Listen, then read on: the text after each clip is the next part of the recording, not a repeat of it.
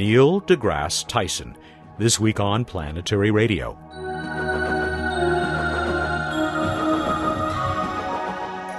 Welcome to the travel show that takes you to the final frontier. I'm Matt Kaplan of the Planetary Society.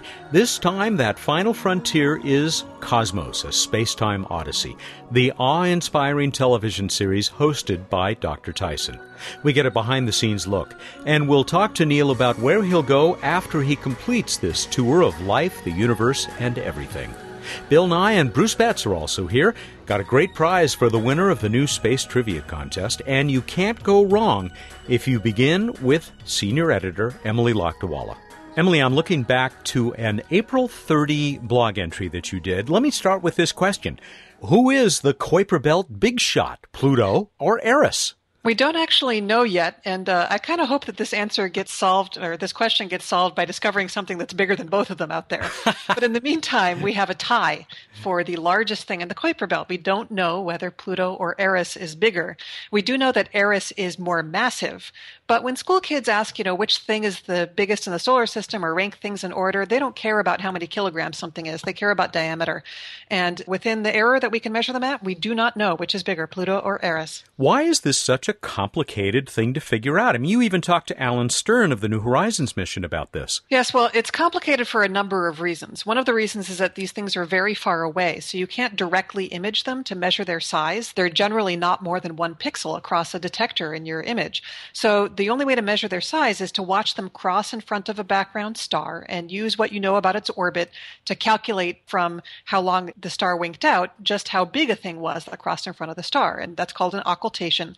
And that's how we get accurate diameters for these very distant, very small objects. So that worked great for Eris, and we figured out that it was somewhere between 2,324 and 2,348 kilometers wide, which is pretty big. The problem with Pluto is that Pluto has an atmosphere. It refracts the starlight. It may block the starlight before the star gets all the way down to sample Pluto's surface. So we just don't know how big Pluto is. It's somewhere between 2,300 and 2,400 kilometers across, but we don't know what the number is yet. Will New Horizons maybe provide the conclusive answer? Probably. So New Horizons will, without a doubt, give us a better estimate of Pluto's size. We'll get a much more accurate number. So if Pluto is either substantially bigger or substantially smaller than Eris, then we'll figure that out pretty much right away after the flyby. But if they are pathologically close to each other in size, it's possible that we'll measure Pluto's diameter to be some number that's within this error that we have on Eris's diameter, and we still won't know which one is bigger, which is kind of fun, actually, kind of a fun problem to have. It's one of the things that makes solar system exploration both so frustrating and so fun. Pathologically. I love that description for this challenge. And maybe we'll know more in a little bit more than a year when that flyby takes place. It is an April 30 entry. You can even see the little video here of Eris. Indeed, occulting a star. It's pretty cool. And I love this illustration. Who did this? That was Alex Parker, who is the go-to person for me for all things fun and wonderful in illustrating Kuiper Belt objects. Well, it's at planetary.org in the usual place. She is the senior editor for the Planetary Society and our planetary evangelist, also a contributing editor to Sky and Telescope magazine. Emily, talk to you again next week. See you then, Matt. Up next, as usual, Bill Nye the Science Guy. Bill, the fight for planetary science funding continues in Washington. I guess you're going to have a busy week this week. Yes, we're going to visit with Senator Dianne Feinstein, and we're going to visit with Charlie Bolden. Call me Charlie, the head of the National Aeronautics and Space Administration, the administrator of NASA. We're going to meet with him. And here's the big idea, Matt. We got this space launch system. Everybody loves it. Who doesn't? No, it's a big rocket that's being built to launch first in 2017. It was going to launch a second time in 2021. These are years in the future, Matt. And so what we're going to propose to him is that he use that rocket for deep space missions to the outer planets. My idea, personally, between you and me, the radio audience, is that we'll build more of them and actually speed up the pace and use them to do the missions that everybody's, if I may, arms akimbo about. That is to say, missions to Enceladus, to Europa, the moon of Jupiter, the moon of Saturn, in the other order, out to Uranus and Neptune. These extraordinary, way out there destinations. And I'll bet you enthusiasm for these missions goes way up next summer when New Horizons flies by Pluto. I bet it will, too. And of course, decisions like this about how to use a huge new rocket, there's no political angle to this at all in Washington. Oh, no, not at all, Matt. No, nobody in any congressional district has any interest at all in building a huge rocket in his or her district. No. Right, it's all world good. Wouldn't this be, I would think, attractive to those aforementioned congresspeople who are respond their districts? Attractive, it's exactly what they want. Everyone's going to go crazy. It's going to be brilliant. That's one of the things we're going to talk about. And we'll talk about the asteroid redirect mission and the details of that. The premise of that right now is asteroid redirect will be used as part of the roadmap to Mars, which is kind of a redirection of the redirect mission, but it's perhaps all to the good. We'll take a meeting, as we say. Would you please, as we wrap up, take 15 seconds to say hello or say something nice about your friend, Neil deGrasse Tyson, who we're going to be hearing from in just a moment on this show? I have not seen Neil since yesterday. We hung out. It was real nice. We had a nice talk. We talked about space policy and these rockets and stuff. Neil is doing a great job with Cosmos, man. He's out there. It's real. I got to say, anecdotally, Matt, it's generational. People who had never been exposed to Cosmos and Carl Sagan before are all talking about it. That's the goal, yes? You get a new generation of people excited about our place in space, about the cosmos. I couldn't agree more, and I will ask him the couple of questions that you gave me by email. Bill, I'll let you go. Thanks. Thank you, Matt. He's the CEO of the Planetary Society, Bill Nye, the Science Guy. Yes, indeed, Neil deGrasse Tyson, in just a moment.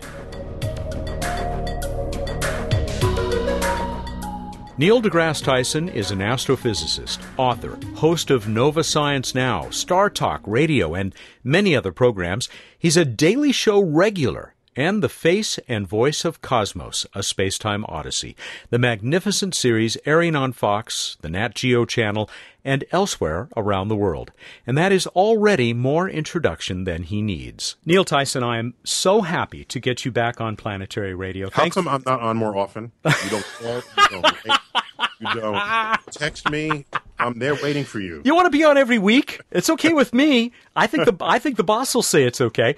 By the way, the boss, your buddy, the science guy, he says hello.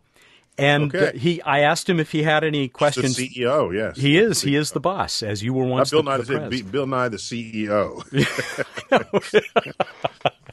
and TSG, the science guy. Thank you for this. May I just say what I have already told you in email? I love Cosmos. I think it is gorgeous.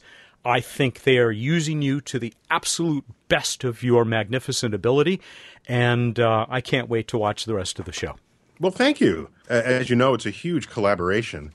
Ann Druyan and Steve Soter were two of the original three writers of the original 1980 series, and they reprised that effort in this series. So you all see me, as host, and when I'm hosting on location, I see the 100 people who are making the product. so it's very different depending on which direction you're looking in. And I, as an academic, I don't think of myself as a TV person, so much of what it took to make Cosmos was novel to me. For example, now I know what a gaffer does. As opposed to a key grip, right? A key grip, yeah. There's the grip and then the key grip. See, to recognize the level of collaboration necessary to pull off a project that large with the visual effects and also, unlike when it first aired on PBS, this is on commercial television, so they're commercials, right? And so you have to actually write to the commercials breaks. Uh-huh. It turned out I was delightfully surprised because I was thinking, well, that would really cramp the writing style. And with some help from Brannon Braga, who's known to Star Trek fans as a recurring director and writer of Star Trek Next Generation, has a huge following, and he's been director and writer of many other projects on film and television. He was able to guide us on how to think about the storytelling between commercial breaks. So it allowed what would otherwise be a one-run-long story to be chapterized in the hour that you're watching the program. And that actually has value in the parceling of how you tell the story. So that is the silver lining of the dreaded commercial break. I suspected that Brannon Braga had a lot to do with that, since he knows how to build things and make people stick around during the commercial break. Exactly. I want to mention to you one of my favorite sequences, and my wife feels the same way. It's a ways back. It was part of the was it Hiding in the Light? The whole sequence about this fellow, Joseph von Fraunhofer, which was it was just a gem. Where that mostly comes from, I have astrophysics fluency being an astrophysicist, and I have partial fluency of the history of science. The person who has the complete fluency in the history of science in the stories we're telling is Steve Soder. Of course, I knew some rudimentary details about Joseph Fraunhofer, and Steve digs up the rest and compares it with notes that Anne has, and they come together and they tell the story. And so in a way, I think of these characters that are portrayed in each of these episodes, I think of them, in some cases, a literal martyr, as in the story of Giordano Bruno, a scientific martyr, a philosophical martyr, but also people who have struggled in ways that probably most of us would have never survived. Yet they nonetheless rose up to become the great intellects and contributors to our understanding of science that they were. And Fraunhofer is one of the leading leaders of the pack. But there's still more episodes to come. And I'm looking, he's your favorite at the moment. No. He's not even my favorite personality that you've presented. But it's just so well told. And what really got to me is, here's the guy who is, as you explained in the show, laid the basis for spectroscopic analysis, the roots of your profession, astrophysics. But he was also this severely disadvantaged kid who got a leg up basically from his government, the king. And look what came of it. Yeah, and when I hear stories like that, I lose sleep at night wondering what genius lay undiscovered in the depth of the night because they're hungry or because their access to opportunity and education is not forthcoming. How different the world would be if everyone had access. It's a beautiful story reminding you of how tragic it is when you reflect on how many people didn't have such opportunities.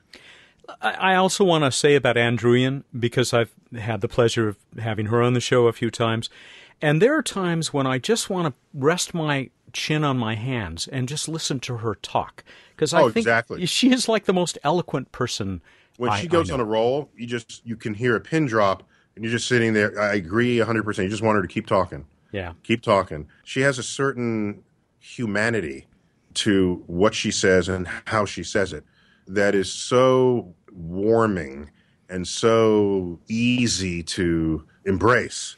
When I say easy, I don't mean you knew it already. I mean, she understands what matters in the world. And she understands what it is to be good to one another and to use the powers of science for greater gain of our health and our well-being and the stability of our civilization. And as she gets on a roll, oh my gosh. Yeah. Everybody shut up and listen. I heard you say that of all the locations that the series was shot in, that Iceland was your favorite. But in my mind, I don't think you can beat rowing a boat in a gigantic underground neutrino detector. That I just cracked up when I saw that because I knew where you were. I mean, can you say something about that? They actually let you in that boat? They let you touch their water? So about 80, I didn't get the exact numerics of it, but somewhere around 2/3 to 3/4 of all the scenes were on location in real places. And a remaining sort of 1/4 of the places were green screen. You're not going to tell me that was CGI. That was green screen. It was green screen. I'll be damned. Because I figured they're not going to let him touch that ultra clean water. Of course not. I could be contaminating. But you see, remember, I moved through space and time with the ship or without it. And I'm carrying you with me as passive observers of phenomena, not as active interrupters of the behavior of nature. So what's the Star Trek mission statement? Cannot interfere with the civilization. The prime directive. Of course. Don't mess with the neutrino detector. The prime directive. So yeah, I can put a paddle in the neutrino detector, but I'm not actually touching anything. There's a couple you'd be surprised. So I was really at the Grand Canyon. most people, that was the odds-on favorite of being the most likely to have been green screen. We were on an Indian reservation where they don't have guardrails to prevent you from falling over. I was a little worried about you. Exactly, as was I. Thank you for being concerned about my health. And so the shots that scale up the side of the Grand Canyon and find me, those are real. And I'm there, and I'm about 4 or 5 feet from the ledge. But they were all looking very careful. And they were wondering if they should park someone at the next ledge down to break my fall in case So the Grand Canyon was real. And the part where I split the layers, we did that in CGI, just in case you were wondering. Oh, no, I really thought that was well within your powers. But and we should say what happens is that Neil actually appears to raise his hands and separate the strata of the Grand Canyon. So take that, young Earth creationists. So people were saying that was my sort of Moses moment with the Red Sea. He parted the oceans. We parted the sedimentary layers of the that was not green screen.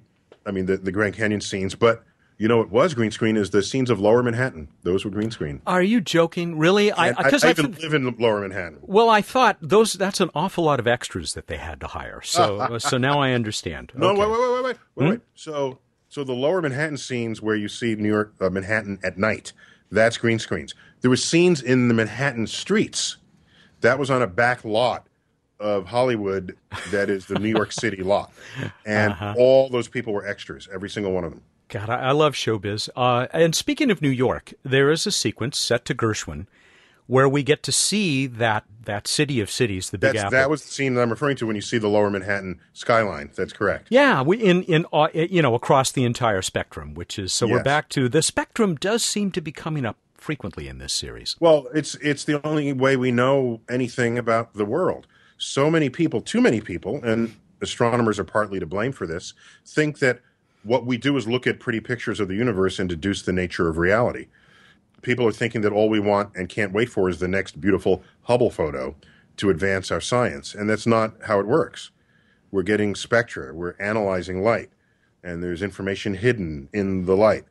And it's one of my educational points that I try to make when people want to understand how do astrophysicists know what we're talking about as we look around the universe. Yeah, and that's a big challenge because spectra is not a trivial topic to convey.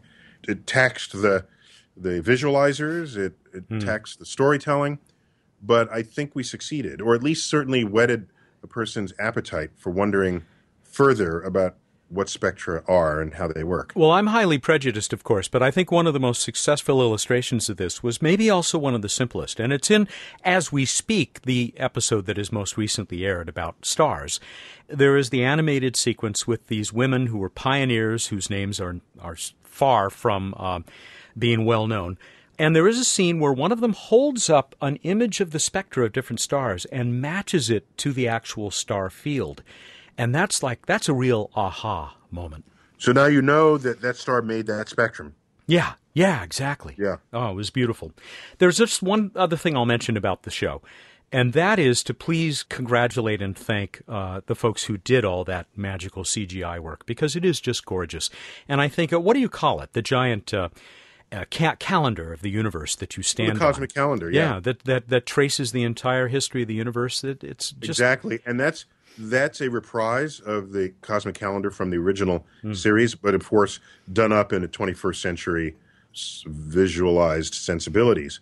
That's a pretty potent pedagogical tool for conveying, because we all know what a month is and an hour and a minute and a second.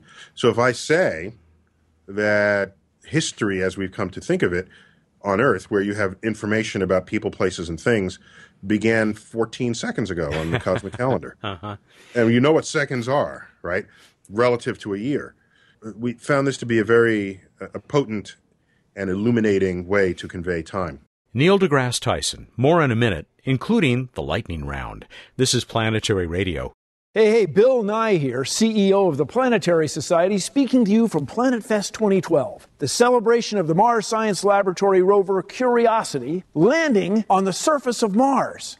This is taking us our next steps in following the water in the search for life to understand those two deep questions. Where did we come from, and are we alone? This is the most exciting thing that people do. And together, we can advocate for planetary science and, dare I say it, change the world's. Your name carried to an asteroid. How cool is that? You, your family, your friends, your cat, we're inviting everyone to travel along on NASA's OSIRIS-REx mission to asteroid Bennu. All the details are at planetary.org/BENNU. You can submit your name and then print your beautiful certificate. That's planetary.org/Bennu. Planetary Society members, your name is already on the list. The Planetary Society. We're your place in space. Welcome back to Planetary Radio. I'm Matt Kaplan. This is the extended podcast edition of my conversation with Neil deGrasse Tyson. We could have spent hours talking about nothing but Cosmos, a space-time odyssey, the television series created with Andrew Ian, Seth MacFarlane, Brannon Braga, and many others. As we spoke a few days ago, there were only a few more weeks of new episodes left to go. There will come a time in a few weeks, I'm sorry to say, when Cosmos will have run its course, this edition of Cosmos. Who knows? Maybe there'll be another one someday. Long time to ask me about that. Sorry. It's like the woman just gives birth and say, "You ready to have another kid?" Yeah, really. Yeah, maybe. I'm thinking we need some time to sort of recover, and then we can have that conversation. Well, what other than being an astrophysicist and running the Rose Center, what's going to be keeping you busy as the series ends? Thanks for asking. There's some writing projects that I fell behind on while we were making the series, and those are, one book is half written, and I have a co-author on that, and 2 other books. So I want to get back to that. I also want to become a scientist again rather than just play one on TV. So I have some research projects I'm going to get back into with 2 feet. One on the structure of our galaxy and another one on dwarf galaxies that are in the neighborhood of the Milky Way. So those are some longtime loves of mine professionally. Also, I have a radio program, Star Talk Radio, which is kind of the inversion of the science radio program. You know, the ones we're familiar with, typically there's a journalist interviewing a scientist. And those are time tested, but when you tune in, you know what you're tuning in for. You're going to say, I like science, and I want to hear who they're interviewing this week, and it's going to be a scientist. And Science Friday comes to mind in that example. Yeah, I can think of another show that's kind of like that. Oh, yeah, this one. That's right. Yeah. Okay. All right. So I'm glad you think the format is still valid, but yours is quite different. It's so different. So I'm the host rather than the journalist, and my guests are hardly ever scientists. It kind of inverts the model, and I just talk about all the ways science impacts the livelihood of the people who are my guest. It gets some fun revelations there. You know, we had Morgan Freeman, for example, as a guest, and these are people hewn from pop culture. So you've heard of them or you know of the work they do. And so you follow them to that radio show, even if you had never listened to science on the radio before or in a podcast. And so that's when you learn that he looked up at the night sky from his porch in Louisiana when he grew up. And he always wondered what was beyond there. And it became a partial lifelong quest for him. And one of his favorite things he's doing is he's got a TV show on the Science Channel, Through the Wormhole. And it's his way to celebrate this lifelong interest in the universe that he has had. So it's that kind of conversation. We're finding new ways to bring that to the public as well. So that's pretty much what I'll be. I think I'm going to recede a little bit from the public limelight, let others sort of rise up. I think the ground is fertile enough for that to happen. But I'm tired. I'm very happy to hear that you'll be back doing astrophysics, because there's so much more to learn about the universe. Doing the research is a fuel source for the energy I have to even bring any of it to the public. We're going to put up links to Cosmos on TV. I think it's is the website, but to Cosmos that, on TV. Yeah, to that, to Star Talk as well. Of course, you can just Google these, but we'll put up links on the show page at planetary.org/radio. Can we do what you do in Star Talk and do a lightning round? Oh, sure. Go for it. Great, because I have 2 questions from your bud, the science guy. I asked Bill... Your boss is asking me questions through you? Yes. What, is he can't asking them himself? Well, I kind of solicited them, so... Is he too scared?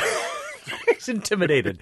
No doubt he's intimidated. Well, he's new in New York. He comes from, laid-back L.A. and the even more laid-back Northwest, and so... We're all high-strung over here on the East Coast. Yeah, well, that's the rumor. I mean, after all, I'm married to a New Yorker, so I guess I guess I have evidence of that.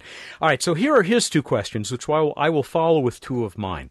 Asteroids. If you were in charge, what would you do about or with them? Well, it's one thing to be in charge, and it's another thing to have the power. You can be in charge, but really have no power to do anything, and so that's not good. You want to be in charge and have power. So if I had unlimited power, I would gather up all the metallic asteroids, put them in, and bring them to Earth and mine them. Use them to serve our civilization. But it wouldn't take many asteroids to pull this off, because the metallic ones are highly concentrated in many of the rare Earth elements that we've heard about. Well, they're not rare on asteroids, and so they're common asteroid elements compared with rare Earth elements. So no, I think I would try to create a whole mining.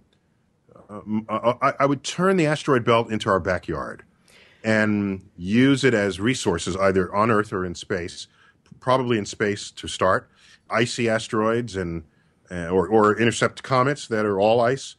And I think here we are fighting wars over the scarcity of resources when there's the grand universe beyond us where the resources are unlimited.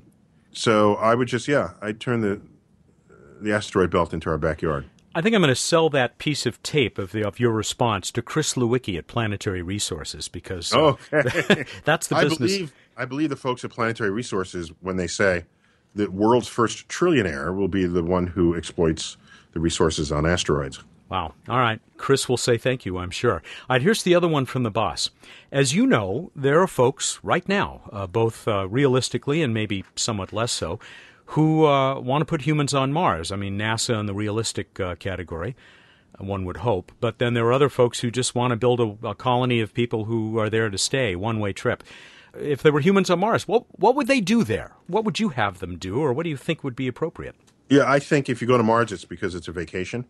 And the folks that are going one way, I don't understand that. And they're trying to be like the Pilgrims, made a one-way trip across the Atlantic. Dangerous, and you had to be brave, and not everyone survived. And they came to the New World, and they stepped off their boat onto the land, and they could breathe the air. Okay? That's different from going to Mars one way. No, you can't breathe the air unless we terraformed Mars, and we're not really there yet. So what are they going to have to build a HAB module or something that resembles an Earth environment? So if you're going to be living in a HAB module with Coke machines in the corner, are you really on Mars at that point? What are you speaking of when you say you're on Mars? I think it's a little bit of a charade to say, let's go one way and it'll be just like what the Pilgrims did, and you'll live and work there. I don't think people really understand how hostile Mars is. Mm-hmm. And this is pretty much the response that Bill gives people nowadays, so I think you're in complete agreement. All right, here are my two, and I promise after that we'll draw this to a close, and you can come back next week and we'll do more. Here's the first. What would you most like to see happen in space science and exploration? Everything. See, so, I mean, literally, I don't like to prioritize space destinations. The way I would answer you is we would create a suite of launch vehicles that can be arranged with various rocket booster combinations to serve any need anybody has who wants to go into space. Scientists, if we want to look at look for life on Mars, and mineralogists and miners who want to actually mine asteroids. It's a different spaceship configuration to get there. Maybe the military has some concerns about abuses within cislunar space. Maybe there are tourists who want to look at what Earth looks like from the moon. So everybody will be able to do whatever is their initiative. And I never want to prioritize missions, because then you end up focusing on the one priority, and then when you accomplish it, you've got nothing to speak for after that. Shades of Apollo. Exactly. We got to the moon, it's like, oh, let's go to Mars. Well, there was no budget for it. There's no spacecraft for it. Well, what are you talking about? And I don't want to be stuck in that situation. Okay, last one. Do you think that we could be on the cusp of a revolution in our understanding of the universe that will rival the quantum and relativity revolutions? Are you referring to, for example, if I understand your question, there are these profound areas of ignorance that surround the modern astrophysicist. Yeah, bingo. And so I would have to agree that since dark matter is 85%, what we call dark matter, is responsible for 85% of all the gravity of the universe, and what we call dark energy is this other mysterious pressure forcing the universe to accelerate. If you combine those, we are profoundly ignorant. And I'd like to think that the solution to one or both of those problems comes with solutions to many other problems we've been towing along behind us over the years. Those make the best kinds of scientific discovery. I was just reading in the New Scientific American, there may be challenges to the standard model of how we understand the way the universe is built. I mean, it all says to me, these are exciting times in science. They really should always be exciting times, shouldn't they? Well, yeah, it's just a different thing you're talking about that's exciting from one year to the next, or from one month to the next. When you live in a period of exponential growth in discovery, then every day looks like it is the most fortunate time to be alive. Every day, because of the rate at which the investigations of the universe are increasing. So I will not assert that today is more special than 5 years ago. I will say that this entire epoch represents a chapter of special times in the history of science. Thank you, Neil. I look forward to seeing you again on Sunday night, the next episode of Cosmos, Waiting with Bated Exactly, Breath. and it repeats, as you know, on Monday night on National Geographic Channel, which is responsible for the world distribution of the program. It's in 181 countries, 45 languages. 500 million homes? That's what they say, and of course not everyone is watching at the same instant, although we would really love it if that were the case. Yeah, and there's a cool iPad app, too. So you'll hear about that if you watch the show, as you should. Please don't entirely retire to the hallowed halls of astrophysics. I'm very happy to know and assume that you will continue to be a force out there in the public as well. Because no, the people. Okay, I mean, I won't go disappear completely, but I'm going to be directing inquiries to people, media inquiries to colleagues of mine who I know can bear the load. Thank you, Neil. This has been delightful. Okay, Matt. Sorry I got on late. I hope it didn't cramp you too much. Nah, not in the least. Okay. Neil deGrasse Tyson is an American astrophysicist, author, and science communicator. Can you tell this is right out of the Wikipedia? He directs the Hayden Planetarium at the Rose Center for Earth and Space. He's also a research associate in the Department of Astrophysics at the American Museum of Natural History. And full disclosure, he is a member and past president of the Planetary Society Board. And you can hear him on Star Talk, too, if you want some more laughs. I will be back, hopefully, for a few laughs with he's got a new title. He's no longer the director of projects. I'll leave it to talk with him about it. It's Bruce Betts for this week's edition of What's Up.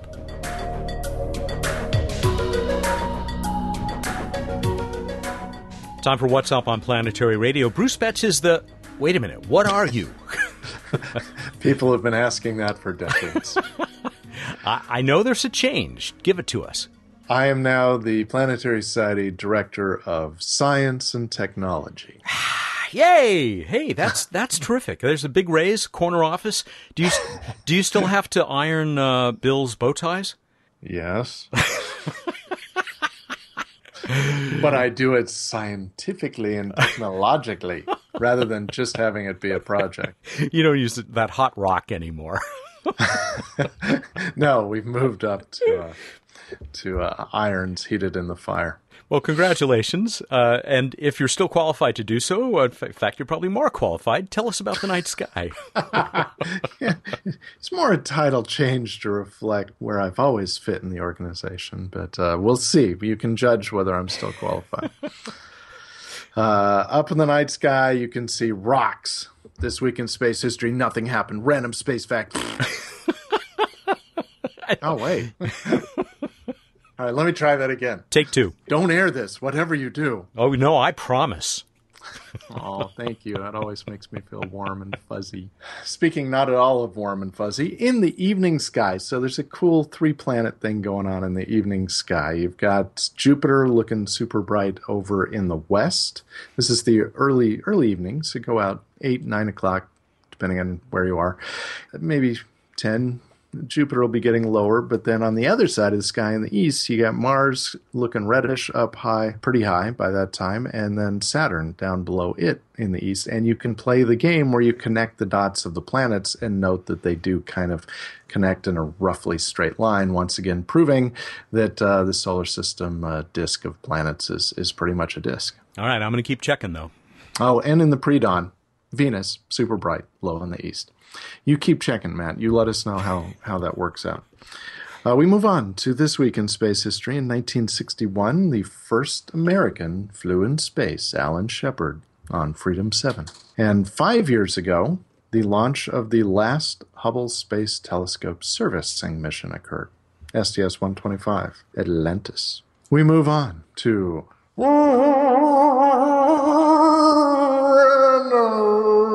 Space Fact! Well, nice job. And it's only now that I remember I have some more celebrity random space fact folks for us. I guess I'll have to try it next week. Thank you for not squelching my brilliance. So, speaking of Alan Shepard, Freedom 7, Mercury, suborbital flight, first American space, it lasted only 15 minutes and 22 seconds from launch to landing. Up and back, yeah. Up and back, but space in between. All right, so we move on to the trivia contest. And I asked you, what is the name of the moon of the trans-Neptunian object Quaoar? Quaoar, and its moon, also with an entertaining name. How'd we do?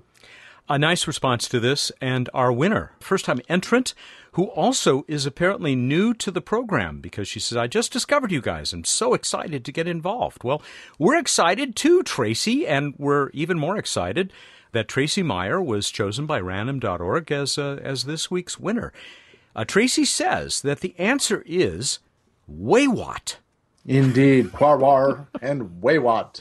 Waywatt. Many other people, including Stephen Coulter, who told us Waywatt, named after the Tongva sky god, is the son of Quaoar. Exactly. It's all in the family. Now, here's the best response. Oh, by the way, Tracy is going to get a Planetary Radio T-shirt. Cool. And a cool prize coming up, so don't go away. Here is the response that entertained me the most from Russ Black. I will read it exactly as sent. What an interesting query. Wait, what was the question again? Russ, you almost deserve a shirt for that. Okay, back to Alan Shepard, Freedom 7, first American in space, suborbital flight. Measured across the Earth's surface, how far did Alan Shepard travel in Freedom 7? So from the launch point to the landing point, not counting the vertical distance going up and down, but as the crow flies as opposed to the spacecraft, how far did Alan Shepard travel in Freedom 7? Go to planetary.org/radio contest, get us your entry.